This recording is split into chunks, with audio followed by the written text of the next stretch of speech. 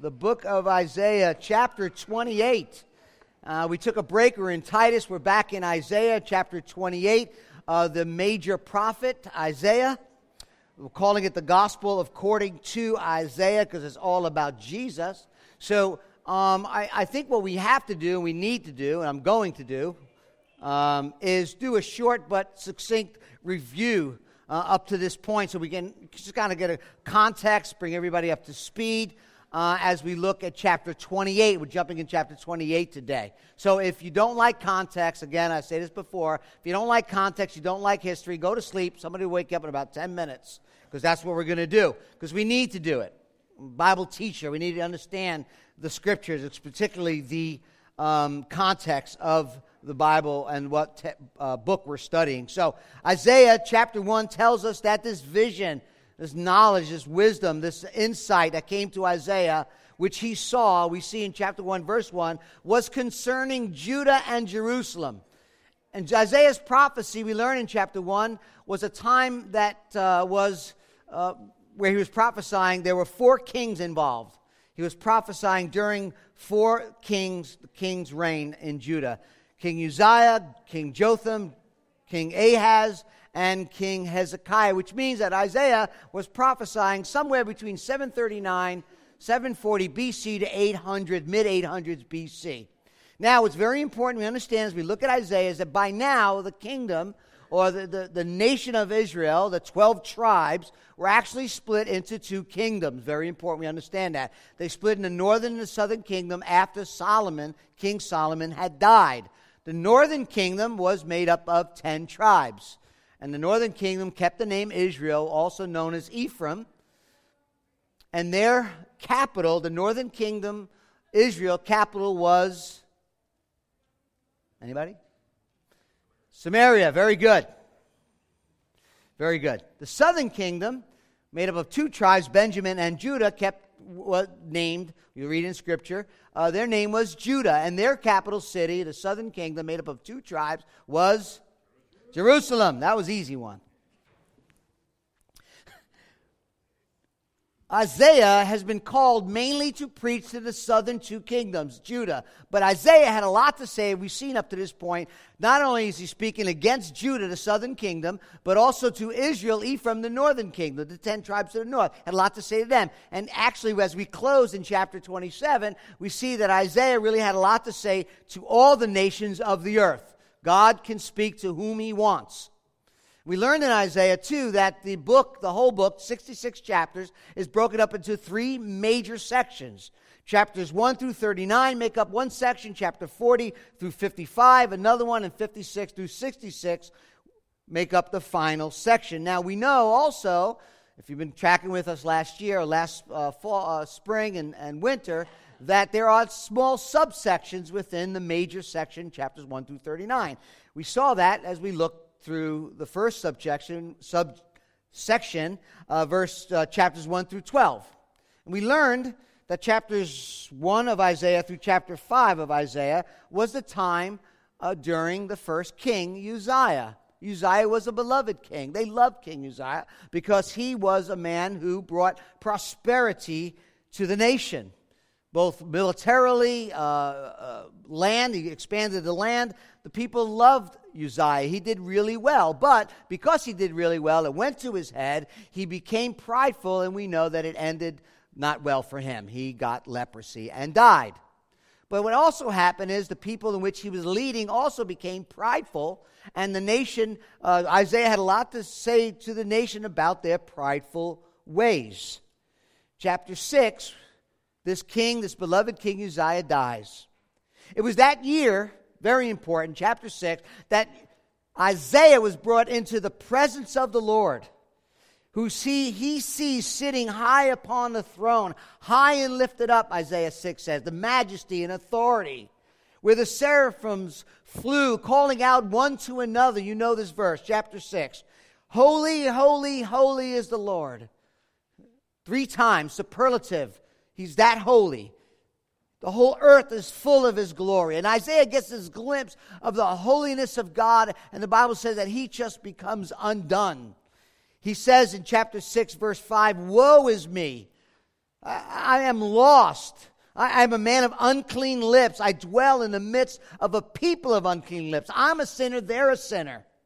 For my eyes have seen the King, the Lord of hosts. And by sheer grace, we learn in chapter 6, the seraphim flew to Isaiah with a burning coal that he had taken from the altar, and he touched Isaiah's lips, and he said, your guilt is taken away, and your sin is atoned for. Isaiah is forgiven. And then Isaiah is sent to the people. He's commissioned. God commissions him to speak to his people. But Isaiah is told, if you remember in chapter 6, that they're not going to listen to you. I want you to go and declare the truth, call them to repentance. But guess what? Your message is going to make their hearts hard, their eyes heavy, and their eyes blind. But you keep going at it. That's exactly what happens. And Isaiah, over and over in the first several chapters, speaks to God's people about their sin of haughtiness and pride, a need for humility and brokenness. But the people refuse to repent. In chapter 6, things change. Very important. Uzziah is dead. Judah has a new king. His name is Ahaz. And a very distinct plot was unveiling, if you remember, unfolding. Pekah is the king of Israel, Ephraim, the northern kingdom. Syria, right next to, a little bit north of Ephraim, of Israel. Syria and Israel joined forces together to attack Judah. Was called the Syro-Ephraimite threat. What they did was Israel got together with Syria, and they said, let's attack Judah. Let's push Judah into an alliance with us so that we can have another nation with us so we can fight Assyria. I got a picture for you. Who is gaining power in that region. So, remember, Assyria, to the right, is gaining strength, world dominance at that time. Syria, by Israel, joined forces together and say, hey, let's join together. Two's better than one.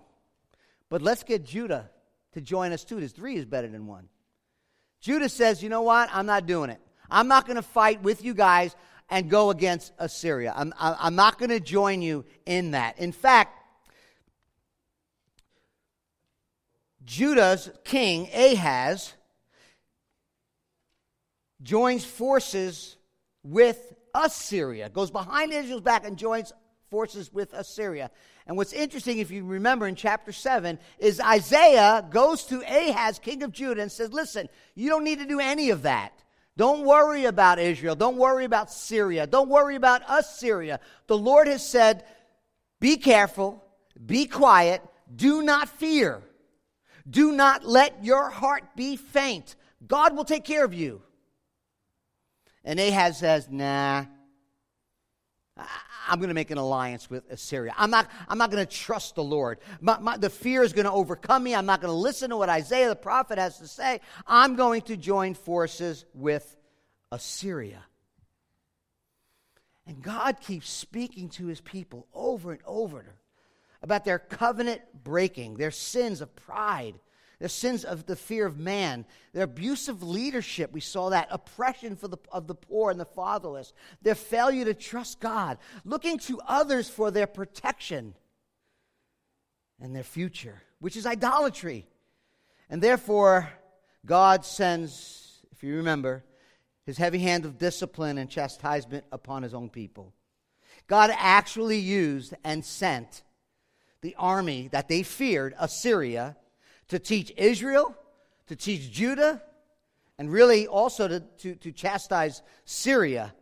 But the point of God bringing this direction, and he sends God to punish God's people, is to teach them a lesson, to teach us a lesson in the midst of trials and difficulties.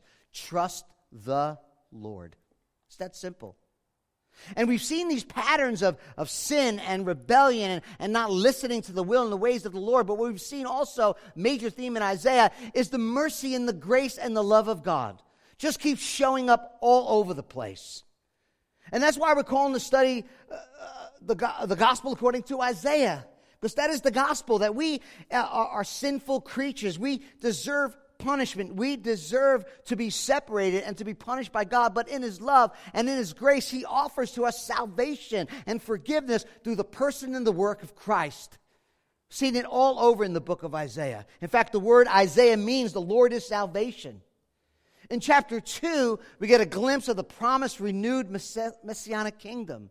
In chapter 4, the branch of the Lord, the remnant of God's people, is washed and cleansed, pointing to the work of Jesus, His substitutionary sacrifice that washes us and cleanses us from our sins.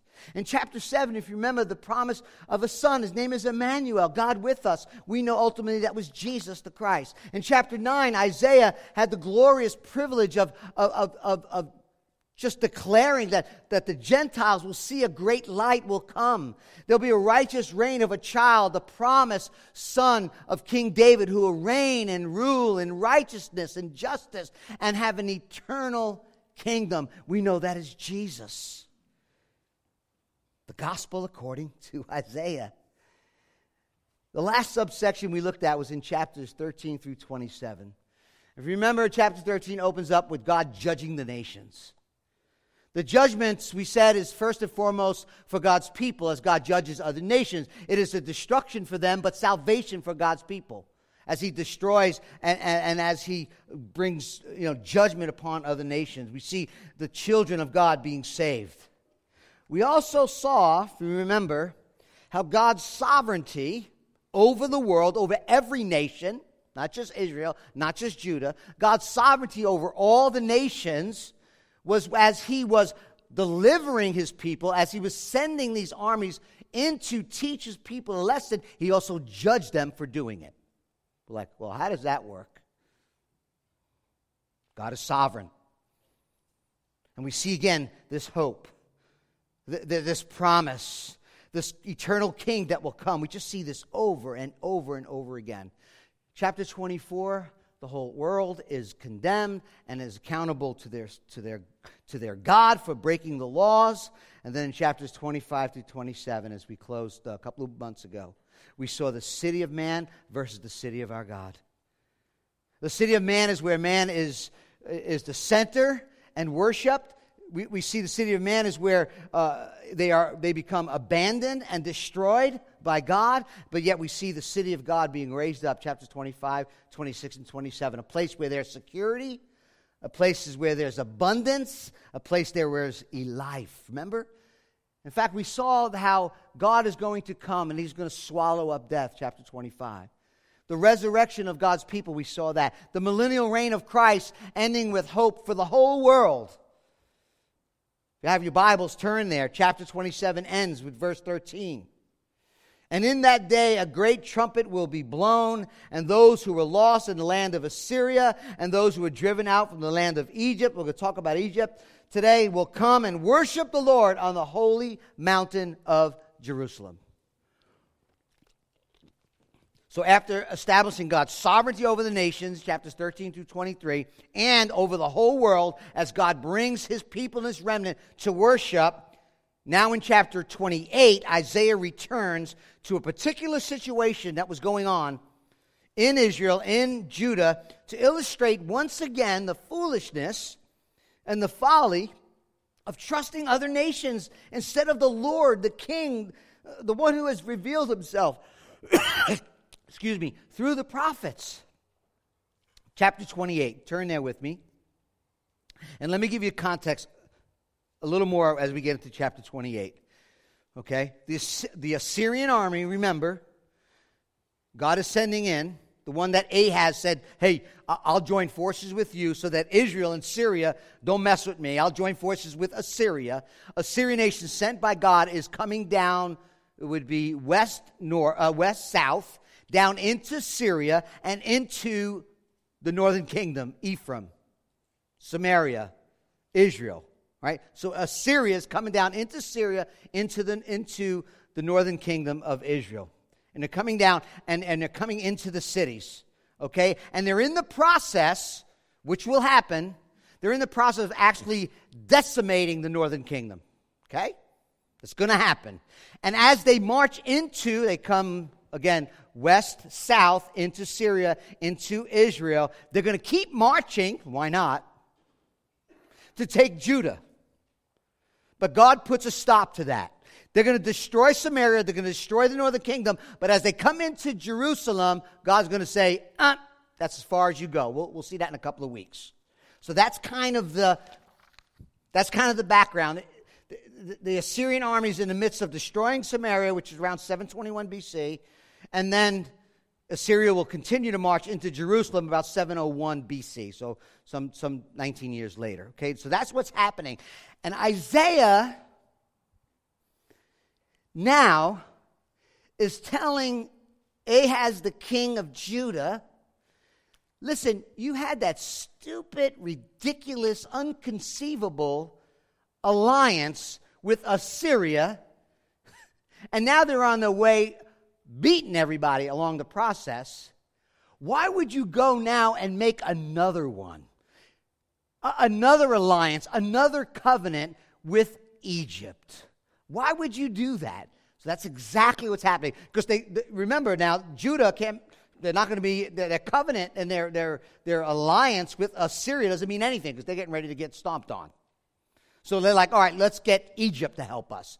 And if we remember, let me just look if I could do this. Oh yeah, I can. Okay, Egypt is down here. So Assyria's coming down, taking care of Syria, working on Israel, going to come to Judah, and Judah's like, oh no, let's get Egypt to help us. Okay, that's the context. All right. 4 things. We'll move quickly. The contrast of crowns, verses 1 through 6. The contrast of words, 7 through 13. The contrast of covenants, 14 through 23. 14 through 22, actually. And then the counsel of God. So that's where we're at. So let's see, in that context, let's see what Isaiah has to say. First, the contrast of crowns. Chapter 28, verses 1 through 6. Hear the word of the Lord. He says, the proud crown of the drunkard of Ephraim and the fading flower of its glorious beauty, which is on the head of the rich valley of those overcome with wine. Behold, the Lord has one who is mighty and strong, like a storm of hail, a destroying tempest, like a storm of mighty overflowing waters. He casts down to the earth with his hand. The proud crown of the drunkards of Ephraim will be trodden underfoot, and the fading flower of its glorious beauty, which is on the head of the rich valley, will be like a first ripe fig before the summer.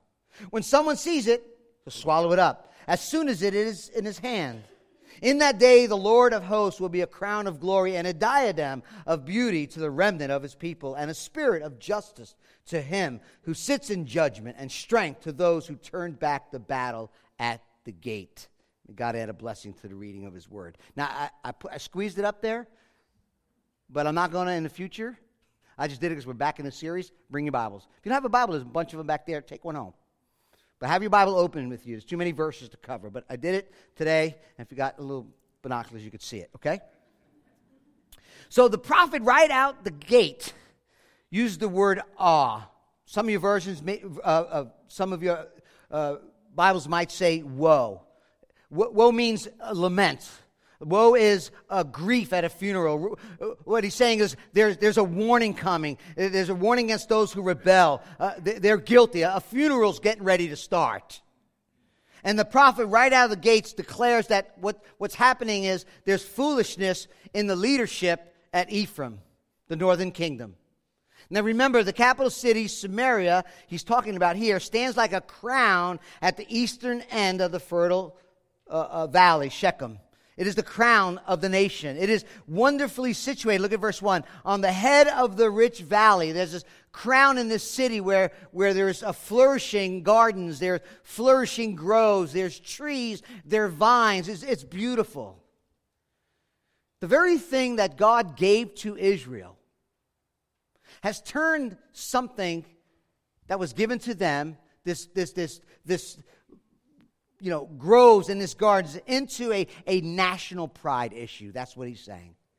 A self-exaltation, their prideful and proud crown. You know, it reminds me how often does the blessings of God, the gifts of God, turn our hearts into idol factories, as Calvin says. God bestows upon the Israelites a land flowing with milk and honey, but this rich fruitfulness winds up corrupting them. They'd rather worship the gifts than worship the gift giver. How careful, family, we need to be so that this doesn't happen to us.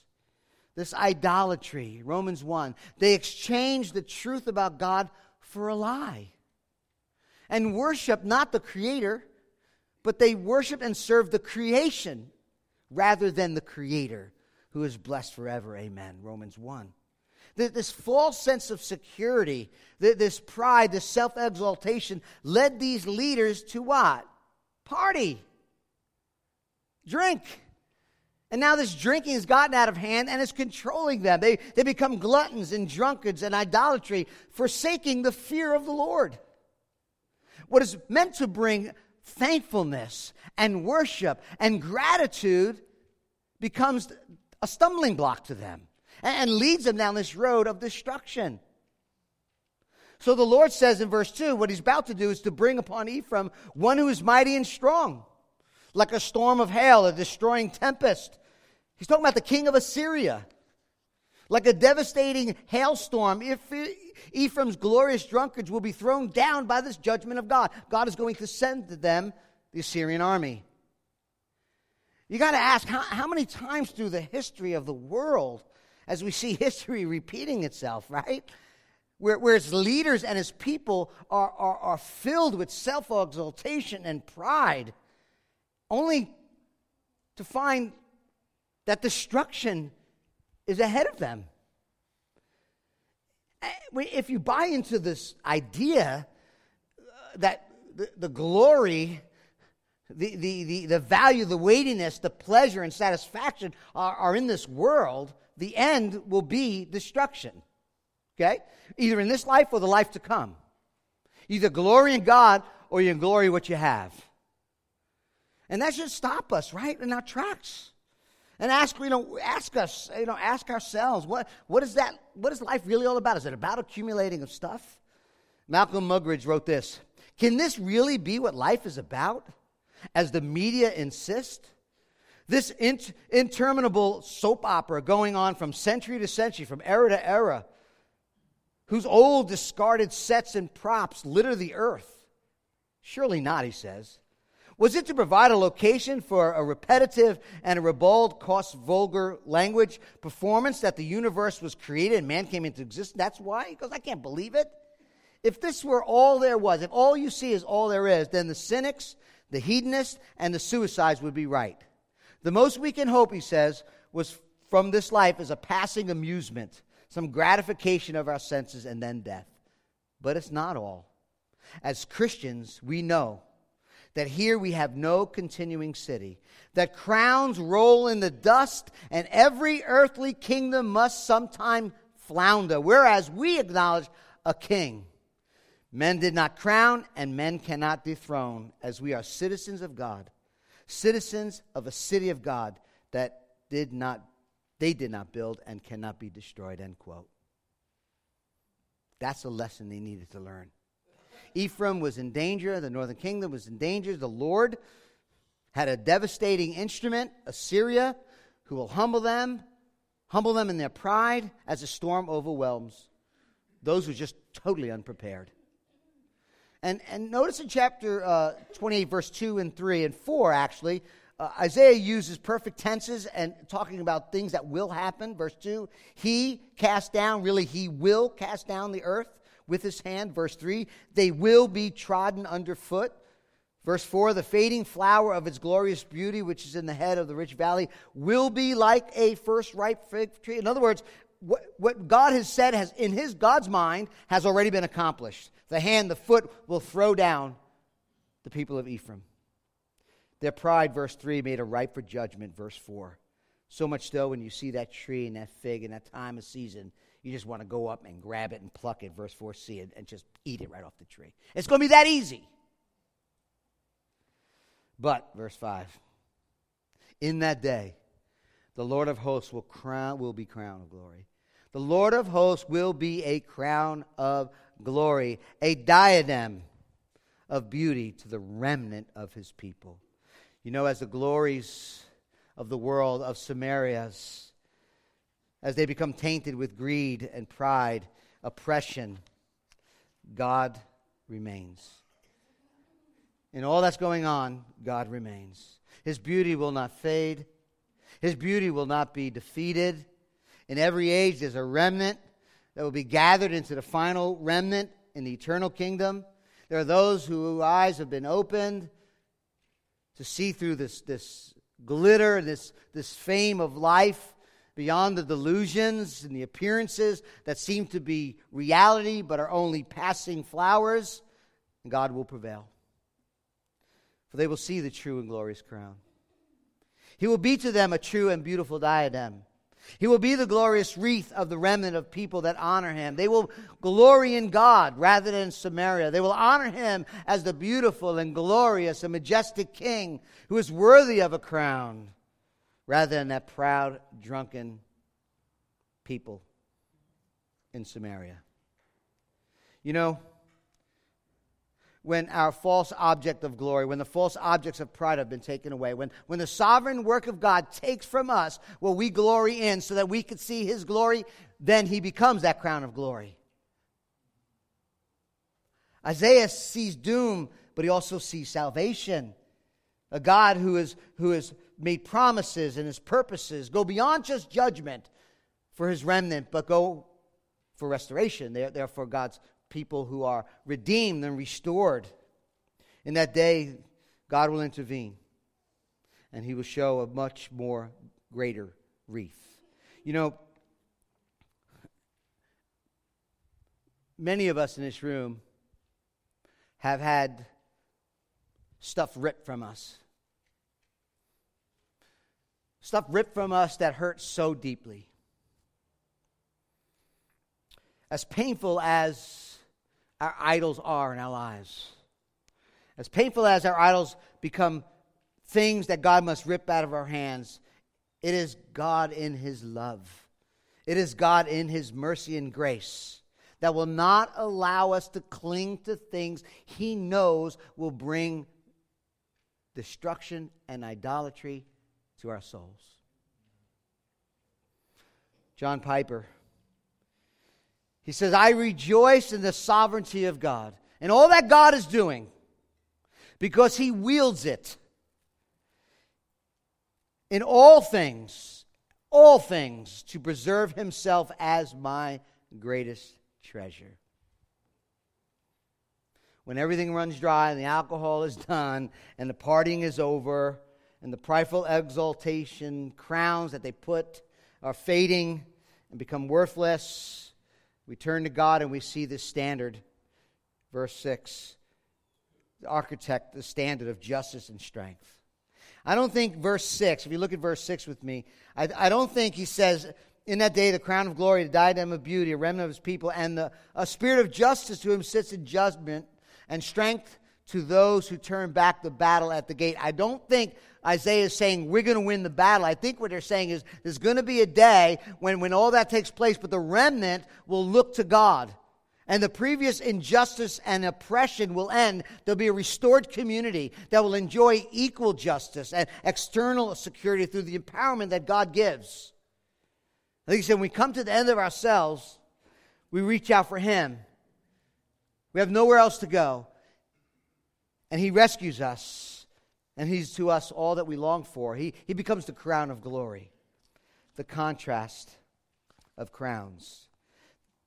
Verse 7 through 13. These also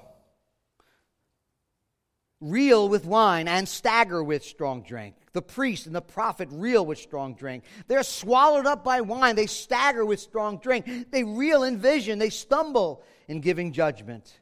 For all tables are full of filthy vomit. No space left. To whom will he teach knowledge? And to whom will he explain the message? Those who are weaned from the milk? Those taken from the breast? For it is precept upon precept, precept upon precept, line upon line, line upon line. Here a little, there a little. For by people of strange lips and with a foreign tongue, the Lord will speak to his people, to whom he said, this is rest. This is rest for the weary. This is repose. Yet they would not hear. And the word of the Lord will be to them precept upon precept, precept upon precept, line upon line, line upon line, here a little, there a little, that they may go and fall backward and be broken and snared and taken. The contrast of two words. Contrast of words. Notice what he says in chapter 28, verse 7. Notice that word. These also real. These also. Isaiah now is turning to his own kinsmen. He was looking north, and now he's in Jerusalem, in Judah, and he's talking to his own people. It is the same ones, verse 14, that need to hear the word of the Lord. The same ones in verse 15 that make a destructive covenant. But now he calls them out because there were those in Jerusalem, in Judah, that were supposed to lead in worship, that were supposed to instruct the people the will and the word of God. But they're drunk. Unable to lead God's people. Verse 7, the priests and the prophets reel, which means mislead. Strong drink, by strong drink, swallowed by wine, stagger. Strong drink, they reel, mislead. Again, in vision, they stumble in giving judgment. The image, if you keep reading, is impulsive. Jerusalem's leaders, drunk, falling over, slumped in the temple, drooling and vomiting. It was through the law of God that the priests were to give godly instruction. It was through the prophetic word that the prophets were to give the will of God to his people. But they rejected the word and the will of the Lord. What came out of their mouths was not words of wisdom, instruction, but I think literal and spiritual vomit. How important it is for God's people, for the leaders of God's people, when the enemy is approaching, to lead with strength. When all hope has been drained, God's people to lead in a way that honors the Lord. How important it is to have true and accurate worship, hearing the word of the Lord when we're in a bad place, a dark place, a lonely place. How important is the word of encouragement and even an exhortation to someone in need of repentance and restoration. Tragedy is when leaders fall, the community suffers. These leaders are actually mocking the word of the Lord. Look at verse 9 and 11. Verses 9 and 11, the prophet Isaiah is quoting the priest, kind of mocking, not mocking, but talking about what the priest and the prophet's response to his ministry. Isaiah is preaching repentance, turn to God, trust God, and they're like, you're a child, Isaiah. They're lambasting him, telling him, we're old enough. Stop talking to us like a little baby. One commentator wrote, the irony, this is funny, the irony is that a drunk is more childish than a child. At least the milk an infant draws from his mother's breast will make it more mature and not less so, unlike the alcohol they're drinking, end quote. And if you translate verse 10 in today's idiom, it would be blah, blah, blah, blah, blah, blah, blah. Babbling of a baby. That's what we hear from you, Isaiah. Babbling of a baby. It was their way of dismissing everything he had to say. And Isaiah is like, okay. And the Lord says to them, okay, very well. Verse 11, since you will not listen to the Lord when he speaks to you through the simple and clear message of the prophets, he'll speak to you how? Through strange lips, foreign tongue. When the army invades and you don't understand what they're saying, there'll be no rest for you but ruin. It's not like God didn't warn them through Isaiah and tell them, look, trust me. Look at the rest of that verse in verse 12. He said they'll speak to his people through foreign tongue, to whom he has said. Talking about to his people. This is rest. I'll give you rest to the weary, and this is repose. But what? You would not hear. They wouldn't hear. Isaiah's mission has always been, we've seen this a lot, to call people, God's people, to trust the Lord by faith, rest in God. It was Jesus who said, come to me. Not to something, not to a building, not to the world, nothing anybody could offer. Jesus says, come to me. All who labor and are heavy laden, I will give you rest. Take my yoke upon you and learn from me, for I am gentle, I am lowly in heart. You'll find in me rest for your souls. My yoke is easy, my burden is light. But that's beneath these men, these leaders. They don't think Isaiah is wise enough. They're the smart ones. They have the light, the words of life. And then they're going to get what they have chosen. When we neglect this, when this becomes under us, not over us, and when we don't honor the Lord by honoring His word, there's going to be a price to pay. The Apostle Paul told the church of Corinth that the natural man, him without the Spirit, does not accept the things of the Spirit of God. They are folly to him. He's not able to understand it because they are spiritually discerned. Some of you, when you're here and you're hearing God's word, you're reading the word of God, you're like, yes, I want to hear from the Lord. I want to be fed by the word. I want to know what God has for me. Speak to me through your word. Meanwhile, some people are thinking, maybe you're here today visiting, I don't know, or with somebody. You're thinking, really, the Bible? That ancient book? That fairy tale? I have more knowledge than anyone in that book. Same message, different impact. So the question for us this morning is, when God speaks, are we listening? When we read the Word of God, are we anticipating? Are we waiting to hear from the Creator, Sustainer, Sovereign Lord who gave us His Word? Or are we like, you know what? I don't want to hear that anymore. I'm aggravated and annoyed. Don't tell me what the Scripture says. I hope that's not how you are this morning. God speaks to us through His Word. And God will tell His people that when the army comes and they're trampling your land and commanding in their own language the slaughter of the people, you'll get it then. You'll understand then. Isaiah says, when they're in your nation, when they're attacking your people, it's going to sound like blah, blah, blah, blah, blah, blah, blah. Verse 13, he says it right back to him. Repeats verse 10. Because they're going to be speaking in somebody else's language. And they're going to sound like babble to you. But you know what? When they destroy the nation, you'll understand. Right? And decades later, the Babylonians will rise to power. And they'll have a Chaldean tongue. And when they yell to the commanders in the armies, burn the temple down, you'll get it then. It'll sound like blah, blah, blah, blah, blah, but the place will be on fire. The obvious principle, if you don't listen to the word and the warning of God, guess what? Real life fulfillment takes place. And that's a warning to us. All this because they rejected the rest and the salvation of God, to trust Him. And yet God's going to bring destruction. Now, the very last phrase in verse 13 of this portion, verse 13, look there with me, last phrase. All this takes place that they may go and fall backwards. Now, interesting, the word go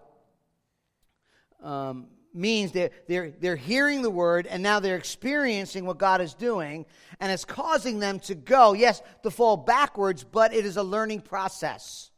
All right, so the destruction's going to come, stumbling's going to come, the consequences are going to come, but God says, this is the way you're going to be taught. Oswalt, in his commentary, makes a really good point. He says this: in order for maturity to be reached, the child must be allowed to suffer the consequences of its actions. Parents. For the parent to intervene constantly and to nullify the results is to give the child a wholly mishapen understanding of life. So these events come upon God's people in order that they may fall and thus learn, end quote. God's not going to keep intervening if it keeps us acting like children. Because He loves us. And He doesn't want to leave us where we are. The contrast of crowns, words, now the contrast of covenants. Verse 14. Therefore, hear the word of the Lord, you scoffers, who rule this people in Jerusalem. You have said, we have made a covenant with death and with Sheol. We have an agreement. When the overwhelming whip passes through, it will not come to us, for we have made lies our refuge, and in falsehood we have taken shelter. Therefore, verse 16, thus says the Lord God, behold, I am the one who has laid as a foundation in Zion, a stone, a tested stone, a precious cornerstone of a sure foundation. Whoever believes will not be in haste. And I will make justice the plumb line and righteousness the plumb line, and hell will sweep away the refuge of lies, and waters will overwhelm the shelters. Then, verse 18, your covenant with death will be annulled, and your agreement with Sheol will not stand. When the overwhelming scourge passes through it, you will be beaten down by it. As often as it passes through, it will take you. Morning by morning, it will pass through. Day by night, and it will be sheer terror to understand the message. For the bed is too short to stretch oneself, on the covering too narrow to wrap oneself in. For the Lord will rise up, as on Mount Perazim, and in the valley of Gibeon he will be aroused to do his deed. Strange is his deed, and to work his work. Alien is his work. Now, therefore, do not scoff, lest your bonds be made strong, and I have a decree of destruction from the Lord God of hosts against the whole land. Now, it's about covenant. And we know that God is a covenant-making God, and God has given covenants to his people. But, be warned, we can't and we should not and must not make a covenant that is in prohibition or prohibited by the word and the will of God. And God, through Isaiah, is calling these people to that false covenant they are making. He starts off by calling them scoffers, a very strong negative term in the Old Testament. A scoffer not only chooses the wrong way, someone who scoffs, goes the wrong way, he ridicules and mocks those who go the right way. Okay? Turn on cable news. It's all kinds of scoffers. Choose the wrong way, ridicules the right way. Not only being deceived, but delights in deceiving and misleading others. Now, we picked Isaiah to preach way before all this was going on. I'm just amazed how applicable it is today. The covenant that the people made, verse 15, is referring to their alliance with Egypt. We'll see more about it when we get to chapter 30. And Isaiah calls this self-salvation a lie and falsehood. It is a mirage. It is a mirage to think that they will find refuge and shelter in a covenant with some other nations when they were already in a covenant with the Creator for their protection and security. It says, a slight of sarcasm, I think, Isaiah says, you know what, that covenant that you made really is a covenant of death. A Sheol, a place for the dead, because that's what's going to happen anyway. That's going to be the outcome of your covenant. They were the naive ones, the immature ones, not Isaiah. And then verses 16 and 17, we see this Lord's response. Again, hope in the midst of destruction. We see in verse 16 and 17 his response of their lack of faith. God says, I'm going to reveal something that I'm going to do too. I'm laying a firm foundation in Jerusalem that you should and you must and you could build on. A huge stone, tested, established, a place of security, a place of strength. Ancient cornerstones were these huge rocks and stones that were the most determinative stone in the building. Everything else rested on it, supported the major superstructure of the building. It's very important. It was a stone that was supposed to be dependable and trustworthy. And God says, look, I'm going to lay a stone. You guys are resting and trusting in Egypt, but I'm going to do something more dependable, more trustworthy than anything Egypt can do for you. It'll be a tested stone, a precious cornerstone, a sure foundation. Verse 16, and if you believe, you will not be in haste. You will not need to fear. You will not need to run away. I will make justice, verse 17, the line, the righteousness, the plumb line. And hail will sweep away the refuge of lies, and waters will overcome the shelter.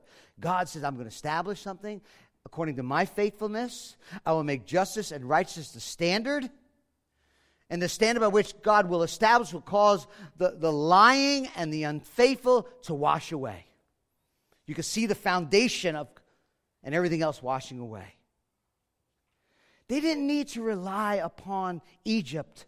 They didn't need to have this covenant with them. It only leads to death. What they needed to do, what we need to do is trust God. Believe in His promises. And we could rest securely in the peace in which He provides. God has done His part. He's building. He laid the foundation. He laid the stone. It's been tested. And now what they need to do, what we need to do, is to place our faith in God and the promises. All of these contrasts, crowns, and words, and covenants are given to us this morning for us to make that decision, to be determinative in our own lives, in our own hearts, and challenging us to make a willful dependency upon God. No matter what is going on, we're going to rest in the Lord. We know Him. We love Him. We've seen what He has done. We know what He promised to do in the future. But in that hour, verse 18, the enemy rushes over the nation. The death covenant with Egypt will be annulled. It means it will show itself to be the useless, ridiculous, meaningless, hopeless covenant. It's not going to work. Egypt will not save Judah from the Assyrians. God will. And instead, the flooding scourge will violently sweep through the land. And they will pass through, verse 19. Not once, many times. Look, morning by morning, day by day. No rest at all. And then they will understand the message. But only, look what it says, to sheer terror. And then in a proverbial way, look at verse 20 with me. In a proverbial way, Isaiah says, listen, this self-trust, this covenant of resting in someone else will offer you as much rest as a bed that's too short to sleep in. Never found one like that, but I'm sure they're out there. As much comfort as a blanket that you can't wrap around you. I've been there. It drives you crazy, right? Feet sticking out, arm. And then it closes with God doing a strange work, an alien work. He mentions Mount Perazim, Gibeon. You know what those are? Those are places that in 2 Samuel chapter 5, David is been anointed king and he's fighting, and God intervenes mightily on David's behalf. In fact, the next 2 chapters, he makes the covenant with David. Very important covenant. And God says, I did a great work. I did a foreign work. I did a marvelous work. But here he actually uses it and says, I'm going to do that, but this time I'm going to punish my people. And the only possible refuge really is verse 22. Don't scoff. See, you can scoff the word of God. You can scoff the will of God. You can make covenants with the world, mocking God, denying His will, in hope that you could somehow get through it, somehow save yourself, somehow not fear. Or you could trust the Lord. Fear Him, reverence Him, have an awe of Him and the promises that He has made. He is the sure and firm foundation. He is the one who established the tested stone, a security, a place of rest, a place of refuge, a place of repose. Contrast of crowns, words, covenants, and now the counsel of God. Look at verses 23 to 29 to close. 4 imperatives right there in verse 23. Give ear, hear my voice, give attention, and hear my speech. Think He's trying to tell us something? Sit up, pay attention. Does he who plows for sowing plow continually? Does he continually open and harrow his ground when he has leveled its surfaces? Does he not scatter dill, sow cumin, and put in wheat in its rows, and barley in its proper place, and emmer as the border? For he is rightly instructed. Why? His God teaches him. Verse 27, dill is not threshed with a threshing sledge, nor is a cart wheel rolled over cumin, but dill is beaten out with a stick, and cumin with a rod. Does one crush grain for bread? No. He does not thresh it forever. When he drives his cart wheel over it with his horses, he does not crush it. This also comes from the Lord of hosts. He is wonderful in counsel and excellent in wisdom. So 4 commands given with 2 parables, right? Isaiah takes something that the Israelites and the people of Judah would know. He takes something about farming and agriculture and lays it alongside something that he's trying to teach them. And verses 23 and 24, there's a farmer, right? There's a humble man, but he knows that you don't plow forever. It's temporary. He knows that in order to have a crop, you don't just keep plowing. There's a time when the ground has been done plowing. There's a time to scatter seed on the soil. The second thing Isaiah emphasizes is the care by which the farmer sows. He has the seed. He knows where the seeds go. He doesn't just throw it everywhere. He plants it in a way that is appropriate for each type. Scattering the fine seed, putting wheat in its rows. Okay, I had to look this all up because if it was a cooking class or a pasta class, I wouldn't understand it, but I don't get this. But that's what they do. And how does he know? Verse 26, God taught him. Well, he rightly instructed as God teaches him. Verse 27, the farmer doesn't, when it's harvest time, he harvests his harvest in different ways. Some crops are threshed on the threshing floor and their sledges go over it. Some are dragged out with sheaves to separate, they're dragged out and they're separated from the kernel, from the husk. And they use these big stone rocks and stones and stuff of that nature. They got horses to do it and certain things. But Isaiah's like, but when it comes to cumin, you got to be careful. Like the farmer knows this. He doesn't just harvest all his crops the same exact way. They're done differently. Some are beaten with light sticks. You got sledges, you got cartwheels, you got rods, you got sticks. All different methods. How does he know that? Again, verse 29. This also comes from the Lord of hosts. And the parable is saying more than just, hey, by the way, the farmers know how to do this. They plant the right way. They plow the right way. They know how to harvest their seed. So, you know what? God knows what he's doing. I think it's more than that. He says that the Lord is wonderful, wonderful, distinguished, extraordinary, marvelous. He is marvelous and wonderful in counsel, excellent in wisdom. Wisdom has to do with not only the foresight to plan, but to have the desired and successful results. The plan and purpose of God. God knows what he's doing. His wisdom is magnified and exemplifies his own thoughts. The Lord will crush them. There'll be this threshing, but the Lord, listen to me, the Lord has a purpose in all that he does. He limits it to the degree in which he, in his sovereign will, desires. God is smart enough to know exactly how to work in your life. God knows exactly how to work in my life, even through trials and tribulations. That may be needed for us to be faithful, to grow in our faith, but it's under divine control. In God's providence, the outworking of his sovereignty, he is faithful. Remember, trust him. Don't fear what man can do. Remember, family, all that Christ has done. There is more to God's salvation than deliverance from armies like Assyria.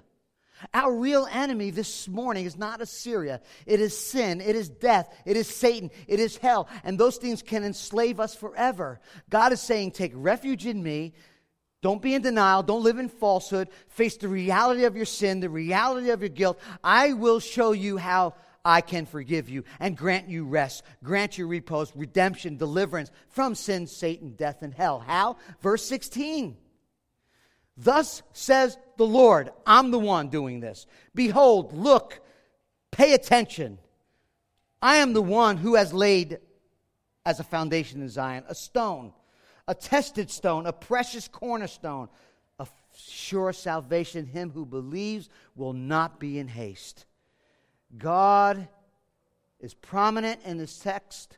God is and takes the initiative. The stone, the work of founding the stone is a work of sovereign grace. And who is this stone? Who is Isaiah pointing to? We know that the stone is Jesus the Christ, the Messiah, the Savior. In fact, the New Testament is abundantly clear that the stone, the cornerstone prophecies, is fulfilled in the Messiah, Christ our Lord. In both in the New Testament, both Paul and Peter quote this verse. Paul quotes this verse in chapter 9, showing that Israel stumbled over this stone, over this stone, and they've rejected Christ. He says in chapter 9 of Romans, Gentiles, non-Jews, who did not pursue righteousness have obtained it. A righteousness that is by faith, being made right with God, perfect and forgiven, is by faith. Israel did it through the law, and they didn't reach it. Why? Because they didn't do it by faith. They were working their way. They were making covenants with others. They were trying to do something else, just like some of you are doing here. And then Paul says they have stumbled over the stumbling stone. They've fallen over Jesus, who says, I'm laying a stone in Zion, a stumbling, a rock of offense. Whoever believes in him will not be put to shame. That's in Romans. Jesus himself, I'm going to close in a couple of minutes. Just track with me another couple of minutes. Jesus himself in Matthew, Mark, and Luke teach a parable about a tenant. And a tenant gets these people to rent his land and build and do a vineyard. When it's time for him to get some of the vineyard, he sends his servants to get it. You know the story? And his servants go to get it, and they say, oh, here comes the boss, the owner of the property, and his servants. Let's beat him up. They beat him up, and they send him back. And the guy's like, oh, you guys are renting my property. And you bring me back my servant beaten up? I know, I'll send my son. And they said when they saw the son coming, what did they say? They said, you know what? The guy's sending his son. He's the heir of the property. Let's kill him, and then we can own the property. And then Jesus says to him, what would you do in that circumstances? And the guy says that they would die a miserable death. And the vineyard would be given to someone else. And Jesus says, just like the scripture says, the stone that the builders rejected has become the cornerstone. This is what the Lord is doing. It's wonderful in his eyes. Therefore, Jesus says, I tell you, the kingdom of God will be taken away from you and be given to a people producing its fruits. And the one who falls on this stone will be broken to pieces. And when it falls on anyone, it will crush them.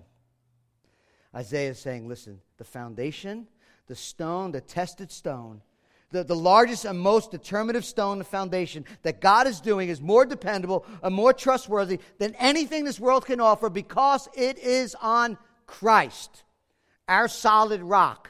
The city, the life of God is trust in Christ. Everything else will fade away.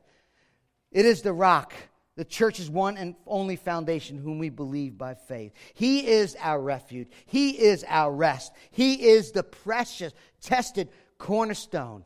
In him we can trust him. In him we will not be shaken. In him we can face any trial, even death itself, and stand on the firm foundation of Christ. In Jesus Christ, God has forever demonstrated his love, forever demonstrated his trustworthiness, his righteousness, his love, his justice on the cross. We must not mock God's foundation. And we must not fear what man can do. We must not fear that which goes on in our day. And then building in relationships and covenant with things that cause us to just be idolaters. We must, as Matthew 7 says, we must be the wise man who builds his house on the rock, which is the words of Christ. He is the kingdom. He is the rock. He is the one. The band comes up. Let me tell you this to close. It is Christ alone. It is his atoning sacrifice alone. He alone, upon the rock in which we stand, can bear the weight of our sin and our guilt that was placed on him. He is a stone which has been tried and tested and not found wanting. Being the unique foundation, he is precious to his Father. 1 Peter 2:4. I'll leave you with these words. Hear the word of the Lord. Come to him, family. Come to him, a living stone, that's Jesus, rejected by men, but in the sight of God the Father, chosen and precious. For it stands in Scripture, behold, I am laying in Zion a stone, a cornerstone, chosen and precious, and whoever believes in him will not be put to shame. So, Peter says, the honor is for you who believe. But for those who do not believe, the stone that the builders rejected has become the cornerstone and a stone of stumbling and a rock of offense. They stumble because they disobey the word, as they are destined to do so. So let me ask you this question, and the band will play. Is Jesus the foundation? Is he the tested stone, the precious cornerstone? Is Jesus precious to you? Or do you fear something else? You're running to someone else. And maybe you know Christ. Maybe you have a relationship with Jesus. Maybe you have been born again. You're a child of God. But things have really crowded your life. And now's a chance to repent from that, as the church keeps coming back to the reality and centrality of Christ as we sing, Christ our solid rock. Let's pray. Father, thank you. Oh, Lord, we need to hear this. Your word this morning, I know I do. Help us to be reminded it is on Christ alone that we stand. You have made a firm foundation. You have tested that stone, and it is solid because it is on Christ. Help us, Lord, we pray.